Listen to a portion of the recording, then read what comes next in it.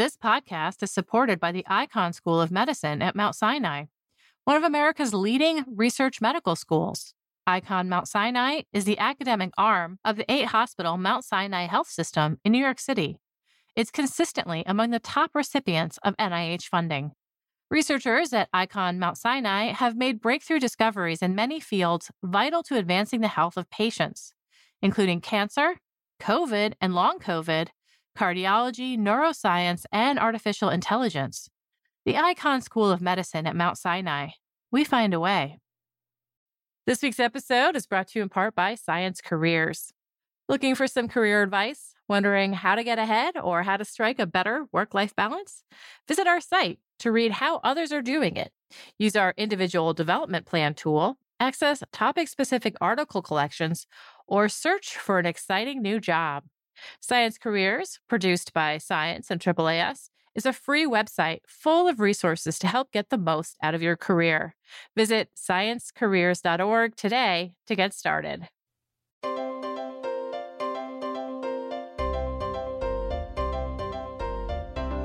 Welcome to the Science Podcast for July 12th, 2019. I'm Sarah Crespi.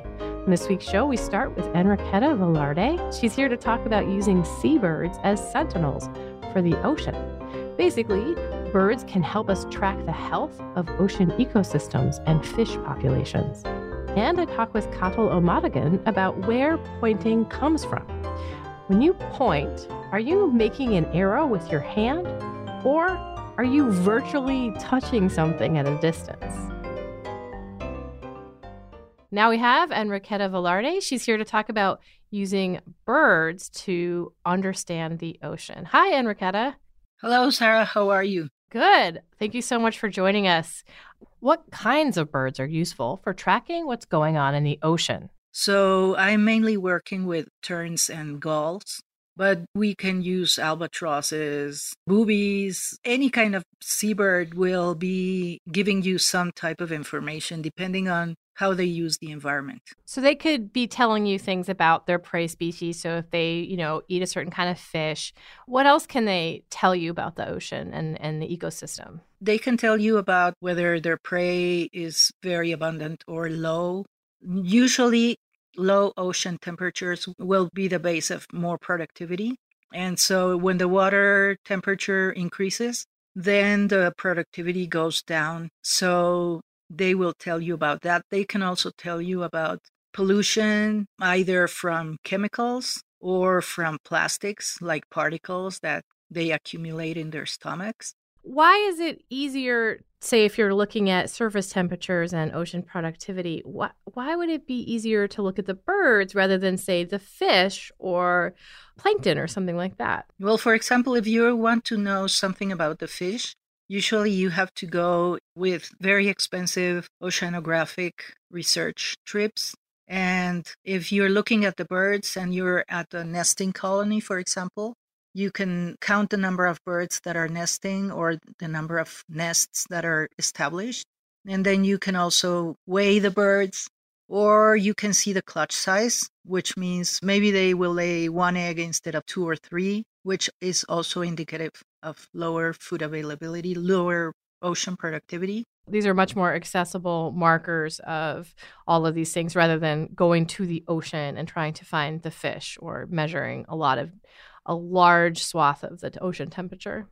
Exactly. And if you have a large population nesting in a single island, they will be your samplers and they will go out in every direction and they will bring back to the nesting area the information regarding whether there's a lot of food and what type of food there is. Right. There's also this important link between seabirds and fish stocks. We're talking commercial fishing here. Can you describe some of the past observations of this connection?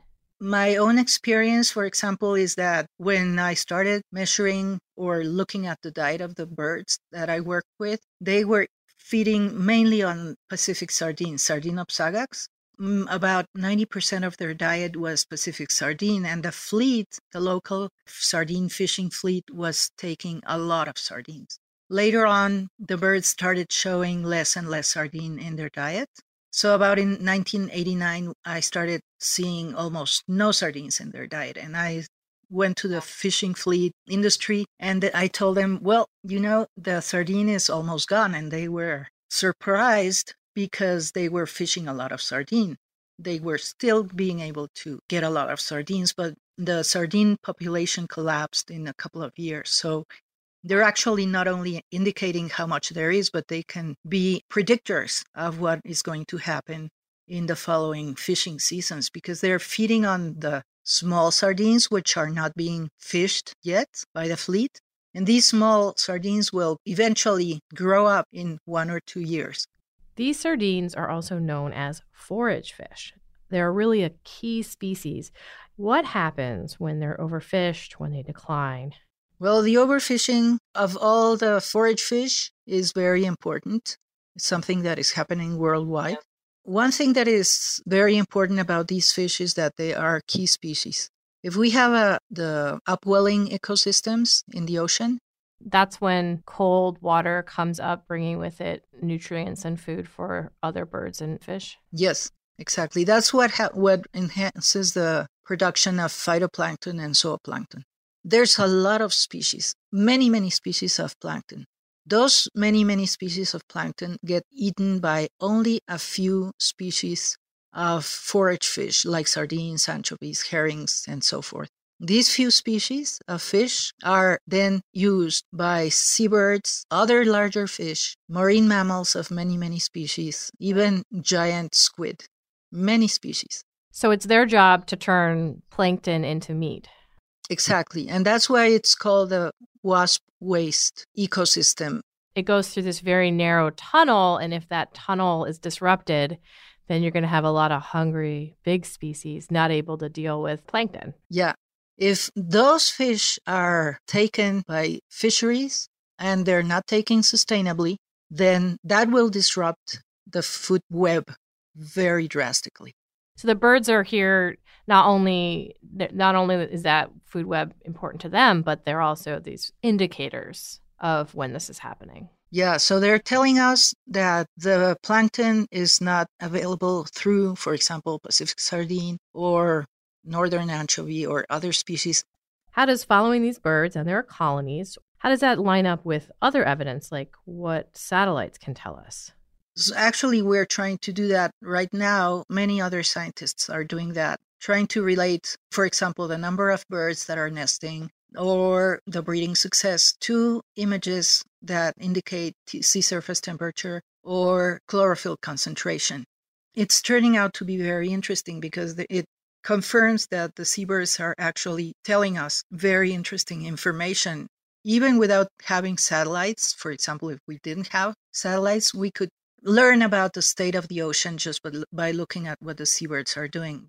And we have started deploying small, tiny radios on seabirds, and that is also very interesting because that will tell us where they're feeding, what routes, migratory routes they're following before getting to the breeding colony. What does it mean if their migration routes change or their breeding colony changes position or something like that? Well, the breeding colonies have been changing positions recently in many species, and that is a reflection of what's going on in the ocean. For example, the seabirds that I work with, the elegant terns, through the years, their nesting area has been shifting north. They first established a little colony near San Diego. Then that colony grew, and then they went all the way close to LA. It's about 800 kilometers. In miles, it's about 500 miles, more or less. So they're moving north, and that has coincided with an increase in the ocean temperatures, an increase in the ocean temperatures anomalies in the Gulf of California. And that is a reflection of they're not finding enough food where they used to nest in Isla Raza, where I work. How long have you been studying these terns? 42 years. We need to keep studying these patterns because our life is too short. And if several generations of humans follow the studies, then we'll be able to find something even more interesting than what we're finding now. All right. Thank you so much. Well, thank you for inviting me for this interview. And I hope many people read it, hear it, because I think it's good for the public to learn about all these issues. Enriqueta Velarde is a researcher at the Institute of Marine Sciences and Fisheries at the University of Veracruz in Mexico. You can find a link to her article at sciencemag.org/podcast. This week's episode is brought to you in part by KiwiCo. KiwiCo creates super cool hands-on projects for kids that make learning about STEAM fun. With a KiwiCo subscription, each month, the kid in your life will receive a fun, engaging new project, which will help develop their creativity and confidence. The projects are designed to spark creativity and tinkering in kids of all ages. All projects, inspiration, and activities are created by a team of product designers in-house in Mountain View, California, and rigorously tested by kids. Every crate includes all the supplies needed for that month's project, detailed, easy-to-follow instructions, and an educational magazine to learn even more about that crate's theme. KiwiCo inspires kids to see themselves as makers and is on a mission to empower kids not just to make a project, but to make a difference. KiwiCo is offering Science Magazine podcast listeners the chance to try them for free. To redeem this offer and learn more about their projects for kids of all ages, visit kiwico.com/magazine. That's kiwico.com/magazine.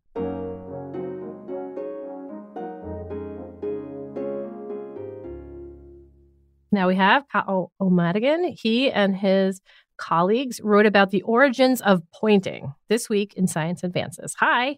Hi. Thanks for having me on. Oh, sure. I'm going to get my puns out of the way right away. Okay. What's the point? Why is it important to know the point of pointing or the origin point of pointing? Strangely, I haven't used that pun myself, so I should.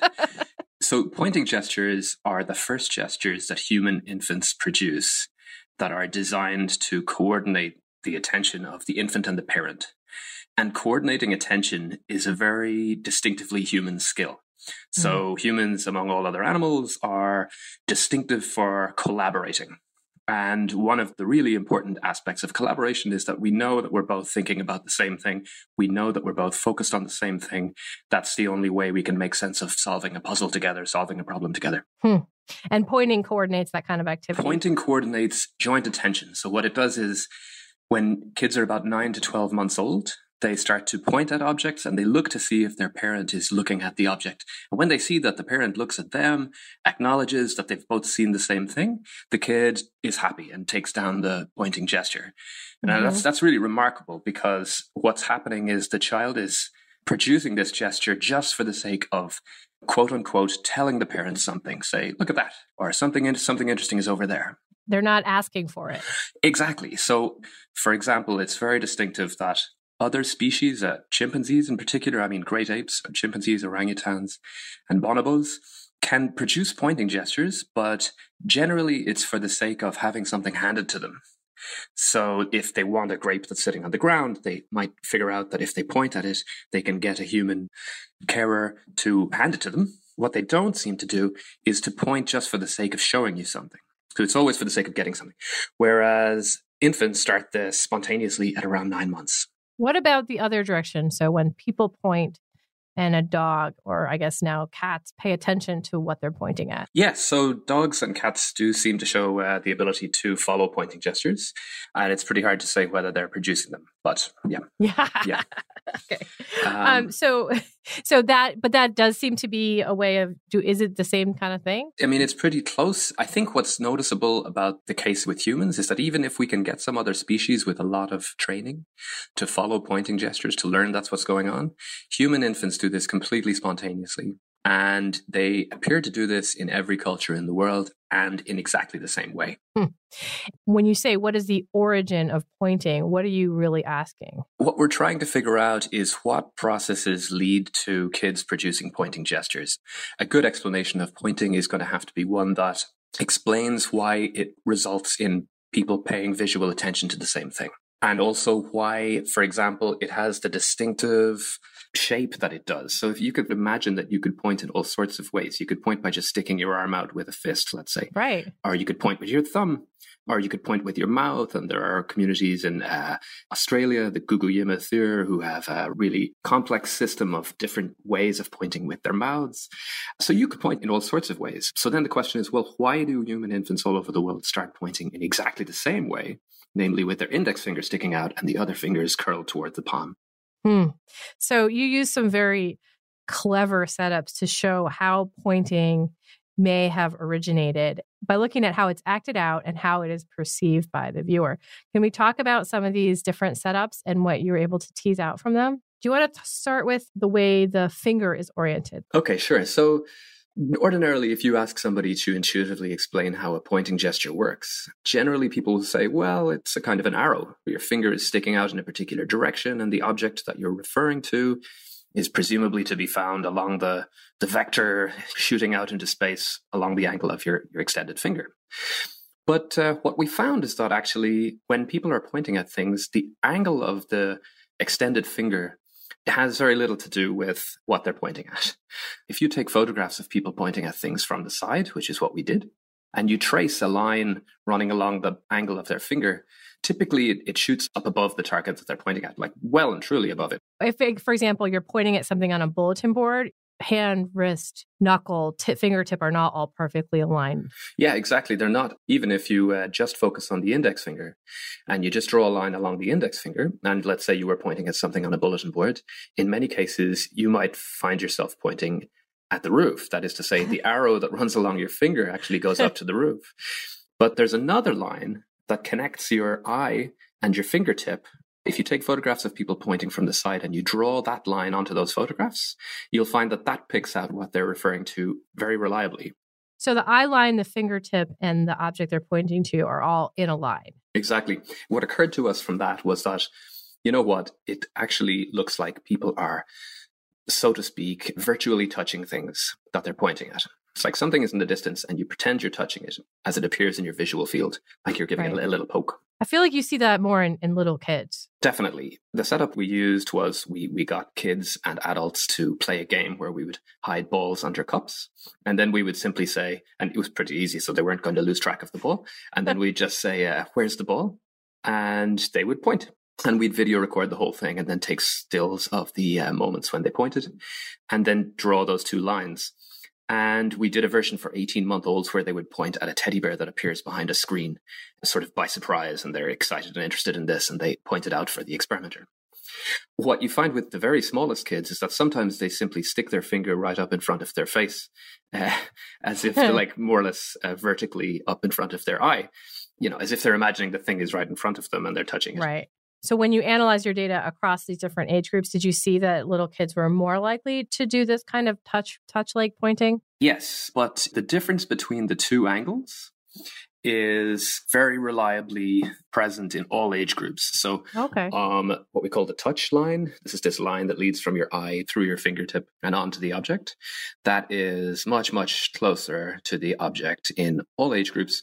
But then the absolute distance of the arrow line, how far away it might end up from the target, is really great with the 18-month-old infants. So that's much more pronounced with the 18-month-olds.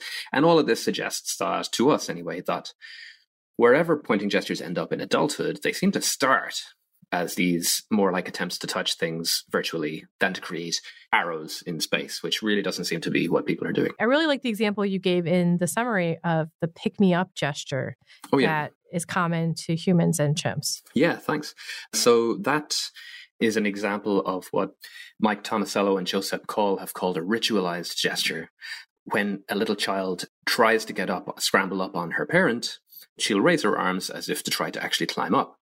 And then the idea is that once the kid realizes that all she has to do is stick up her arms for the parent to know that she wants to be picked up, this becomes a communicative gesture. And this reaching to touch becomes pointing.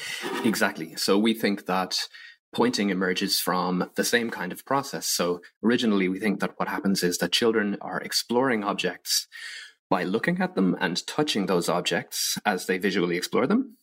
So they're touching them with their extended index finger. And they notice that their parents are paying attention to what they're touching. So they discover their parents' attention as a thing in the world that they can manipulate. And then they try to get their parents to look at other things by quote unquote touching, making as if to touch those things, even if those things are farther away. And soon the parent and the kid both realize that, okay, when I'm sticking my hand out like this, it means that I want you to pay attention to something. So it becomes a communicative gesture, having started out as something much more concrete and designed to, in this case, get haptic information out of an object. Haptic information being touch-based information. Mm-hmm. I think what I really do want to touch on this other example. Nice. Second one. That's good. That this other experiment that you put together. And this one also, it made me move my hand around in space. And this is the idea that this was an examination of wrist position when people are pointing. And that also supports his argument of a touch-based origin. So can you describe how the position of the wrist relates? So this is a bit tough to do without demonstrating it visually. But so let's say that you're reaching out to point at the label on a bottle of wine on the table in front of you, a little far away from you. And you might just stick your hand out with the palm flat down towards the ground and point at it. Now imagine that the bottle of wine is rotated to its right, so that the sticker that you're trying to point at is around the corner, so to speak. It's on the right side of the bottle. Well, you might find that when you go to point at it now, you'll roll your wrist over to the right, just as you would if you were trying to reach out to touch it in its new position on the right side of the bottle. And noticeably, the finger pad of your finger, that's the touchy bit, is what you're orienting so that it matches the surface orientation of the thing you're trying to point at. And then if you turn the bottle around to the left, you might find you do this very bizarre movement, which is to roll let's say you're pointing with your right hand, is to roll your wrist right around to the left. So now your finger is on the bottom and the palm of your hand is exactly right. Exactly, yeah. This is very weird, but I would do this. It's very weird, but not only do adults do it, but little kids do it as well. Because kids are so eager to do this, we had 18-month-olds in this experiment, and they would fall right out of their little secure chairs when they were trying to roll over to point at the. That is in the diagram in the figure, which is great. Yeah. Right. Yeah. So this is just further support for the connection between touching and pointing? Exactly. And I think it's even more vivid because you can, for each of these experiments, you could imagine competing explanations. But when you put them all together, there's really only one thing that explains them all, which is that there's a very close connection between pointing and touch. Well, let's get back to the root question here, which is, what is the origin of pointing? And so if this holds up, if touching seems to be the origin of pointing, what does that mean for understanding human communication and bigger questions like that? At the very least, I think it gives us a clear picture or much clearer than it was before, picture of what's happening in this first year of life. One theory of the origin of these communicative gestures could be that children have a rich theory of mind, that they're thinking about what you're looking at, they're thinking about how you interpret their gesture. So that's a kind of a cerebral account of these gestures. So what we want is something like an account that allows us to see how these kind of gestures can be produced and can coordinate attention more or less automatically, placing very little demands on the cognition of the infant. So this account does that, right? This kind of evidence shows that, if pointing gestures are emerging more or less automatically out of touch exploration, then we can see how coordination of attention in humans may be just an accident of the fact that we happen to pay attention to what we're touching. And we also happen to pay attention to what other people are touching. In principle, this could play a big part in the story of how humans become so good at coordinating attention and coordinating action. Thank you so much. Thank you. This was really great fun. Thanks a lot. Cathal O'Madigan is a researcher. Oh boy. Okay. Can you just say what your job is? I'm a researcher at the Département d'études cognitives at the École Normale Supérieure in Paris. You can find a link to his Science Advances paper at sciencemag.org/podcast. And that concludes this edition of the Science Podcast. If you have any comments or suggestions for the show, write to us at sciencepodcast@aaas.org. You can subscribe to the show on iTunes, Stitcher, many other places, or you can listen on the Science website. That's sciencemag.org/podcasts. There you'll also find links to the research and news discussed in the episode. To place an ad on the podcast, contact midroll.com. The show is produced by Sarah Crespi and edited by Podigy. Jeffrey Cook composed the music. On behalf of Science Magazine and its publisher, AAAS, thanks for joining us. This week's episode is brought to you in part by Science Careers. Looking for some career advice? Wondering how to get ahead or how to strike a better work-life balance? Visit our site to read how others are doing it. Use our individual development plan tool, access topic-specific article collections, or search for an exciting new job. Science Careers, produced by Science and AAAS, is a free website full of resources to help get the most out of your career. Visit sciencecareers.org today to get started. You listen to us to hear about new discoveries in science, but did you know we're a part of the American Association for the Advancement of Science? AAAS is a nonprofit publisher and a science society. When you join AAAS, you help support our mission to advance science for the benefit of all. Become a AAAS member at the silver level or above to receive a year's subscription to science and an exclusive gift. Join today by visiting AAAS.org/join. That's AAAS.org/join.